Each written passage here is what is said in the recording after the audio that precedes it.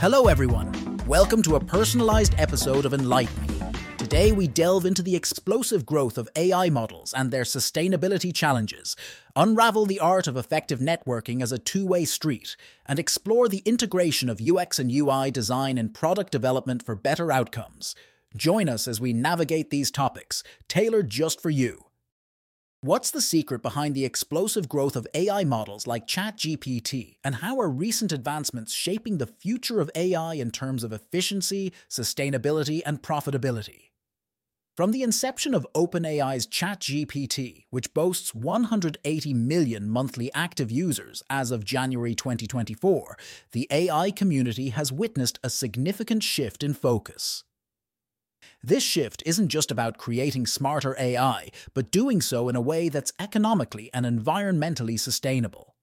One of the most compelling illustrations of this growth is NVIDIA's sale of 550,000 H100 to both major and minor AI vendors, signifying the critical role of hardware in AI's expansion. However, this comes with its challenges. The forecast that AI could consume between 85 to 134 terawatt-hours by 2027, mirroring the annual energy usage of countries like Argentina, Sweden, and the Netherlands, raises significant environmental concerns. Furthermore, the shift in investment strategies post-ZIRP, zero-interest rate policy, emphasizes the urgent need for AI ventures to focus on cash flow and profitability rather than growth at all costs. Interestingly, the focus has now turned towards developing smaller, more efficient models, such as Phi-2. These models require high-quality, smaller datasets, less human supervision, and innovative techniques for model compression and low-cost deployment. This approach not only promises to reduce the environmental footprint of AI models, but also to improve their economic viability. Let's delve into the economics of AI models. Training LLMs like OpenAI's GPT series is an energy and resource-intensive process. Meta's investment of approximately $10 billion in NVIDIA GPUs for training its Llama models exemplifies the significant capital expenditure involved. Moreover, the gross margins of AI businesses are under pressure due to the high costs of cloud compute resources necessary for running AI models at scale. To address these challenges, researchers are exploring more efficient methods for model training and fine-tuning. Techniques like self-alignment, using instruction-backed translation, and web rephrase augmented pre-training, RAP, are revolutionizing the way models learn, significantly reducing the computational power and time required. Similarly, advanced fine-tuning methods, such as direct preference optimization and self-play fine-tuning, SPIN, are making it possible to enhance model performance with less computational effort. The design of AI models is also undergoing a transformation. Innovations like the Mixtral 8x7b model, which employs a sparse mixture of experts, MOE approach, demonstrate how models can achieve high performance without the need for exponential increases in size and computational resources. This not only makes AI more accessible but also more sustainable. Moreover, the push towards on-device multimodal models represents a significant leap forward. By enabling models like Tiny Llama to run efficiently on mobile devices, we're moving closer to an era where powerful AI capabilities can be accessed anywhere, anytime, without the need for constant cloud connectivity. The journey towards more efficient and sustainable AI models is reminiscent of the evolution of data centers in the early 2000s. The initial rush to build and scale infrastructure without regard for efficiency or profitability led to significant challenges. However, the industry learned from these experiences, leading to more sustainable and economically viable data center operations. Similarly, the AI industry is now on the cusp of a similar transformation, focusing on efficiency and sustainability as key drivers of future growth. And now, pivot our discussion towards learn entrepreneurship.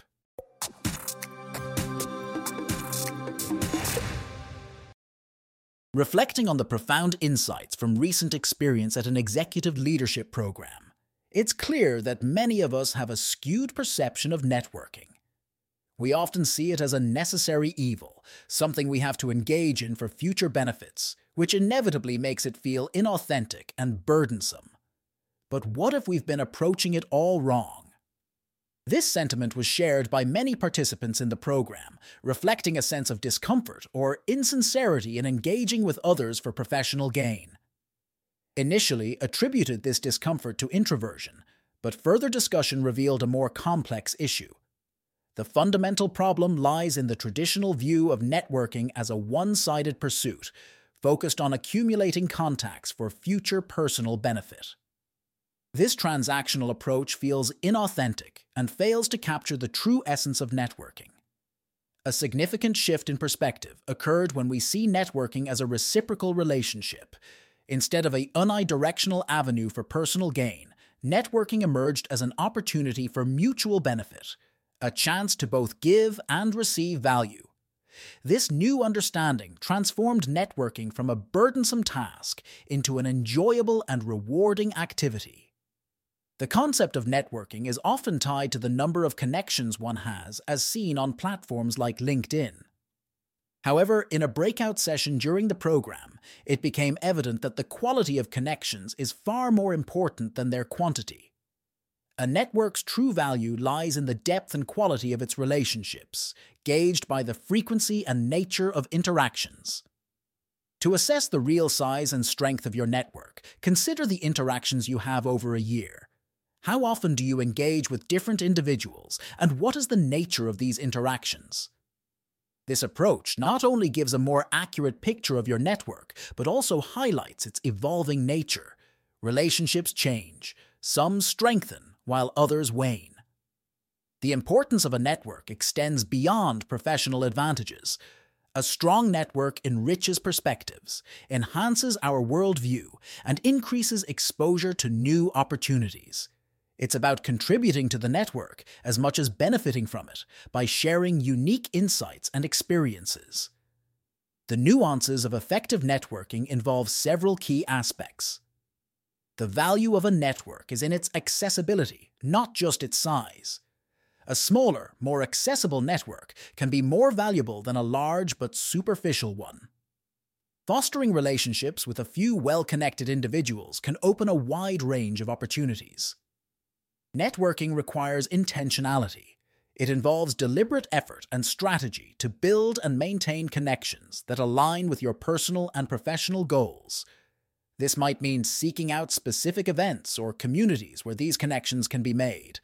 Expanding your network often involves reaching out to new people, requiring skill and tact, especially when connecting with influential individuals.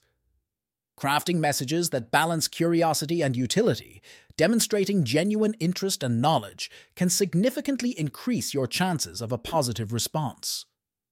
Effective networking is based on reciprocity. Establishing rapport and offering value is crucial before making a request. This could involve waiting a significant period before asking for a favor, thereby building trust and goodwill. The more value you bring to your network, the less effort is needed to maintain it. People are naturally drawn to those who offer unique skills, knowledge, or perspectives. Like any relationship, a network requires ongoing attention. Regular interaction is key to keeping connections alive and meaningful. The size of your network is ultimately determined by the amount of effort you can invest in these relationships. In summary, by viewing networking as a mutually beneficial, value-driven endeavor, it transforms from a dreaded task to an enjoyable and fruitful part of professional life. Networking is about both offering and receiving value, a balanced approach that not only makes networking more fulfilling, but also more effective in achieving personal and professional goals.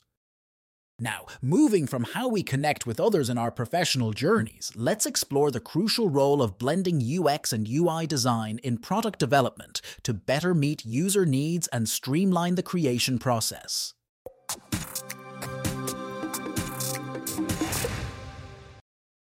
Let's see how design can significantly speed up product development. This topic is particularly relevant for tech leaders and those in leadership positions who strive to build human-centric products. Understanding the power of design is not just about aesthetics, it's about enhancing the efficiency and effectiveness of the development process. I've seen firsthand how attempts to save costs by skimping on research and design can backfire. Product teams often go over budget and past deadlines because they try to cut costs in the wrong areas. This is a clear indication that proper research and design are crucial from the beginning of the product development cycle. One solution to speeding up the development process is integrating UX and UI design from the outset. Many leaders have experienced a significant shift in organizational mindset once they understand the impact of good design on their teams. It's important to distinguish between UX and UI design, as they serve different but complementary purposes. UI is the visual aspect of a product, the tip of the iceberg, if you will. It translates the brand visually and guides developers on the intended solution. UX, on the other hand, is the research and psychology behind the entire user experience with a product. It encompasses usability, functionality, interactions, content, architecture, and UI. Good UX ensures that you're building the right product for the right people, solving the correct problems. Both UX and UI are essential in reducing investment risk. Without good UX, even the best UI cannot be truly effective. Similarly, a poorly designed UI can undermine an excellent UX. In the early days of product development, teams worked in a waterfall style, where business stakeholders, designers, and engineers worked in separate phases. However, this approach often resulted in solutions that missed the mark, were expensive to change, and slowed down development time. Modern agile methodologies have replaced the waterfall model, emphasizing cross-team alignment, collaboration, and incremental validations. Frameworks like design sprints and Kanban focus on prototyping and regular testing, ensuring the end user is always considered.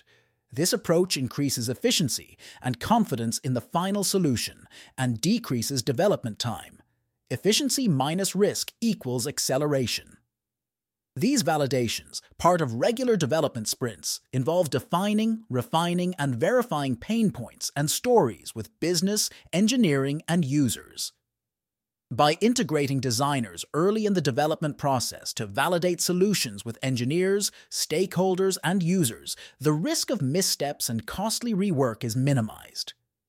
For product leaders, it's crucial to communicate the cost of rework due to development savings to other stakeholders. Investing in proper UX and UI design can drastically reduce or eliminate these costs. Understanding the difference between UX and UI is vital in building product teams and streamlining the development process. Identifying gaps in expertise within an organization and quickly filling them is essential for long-term product success.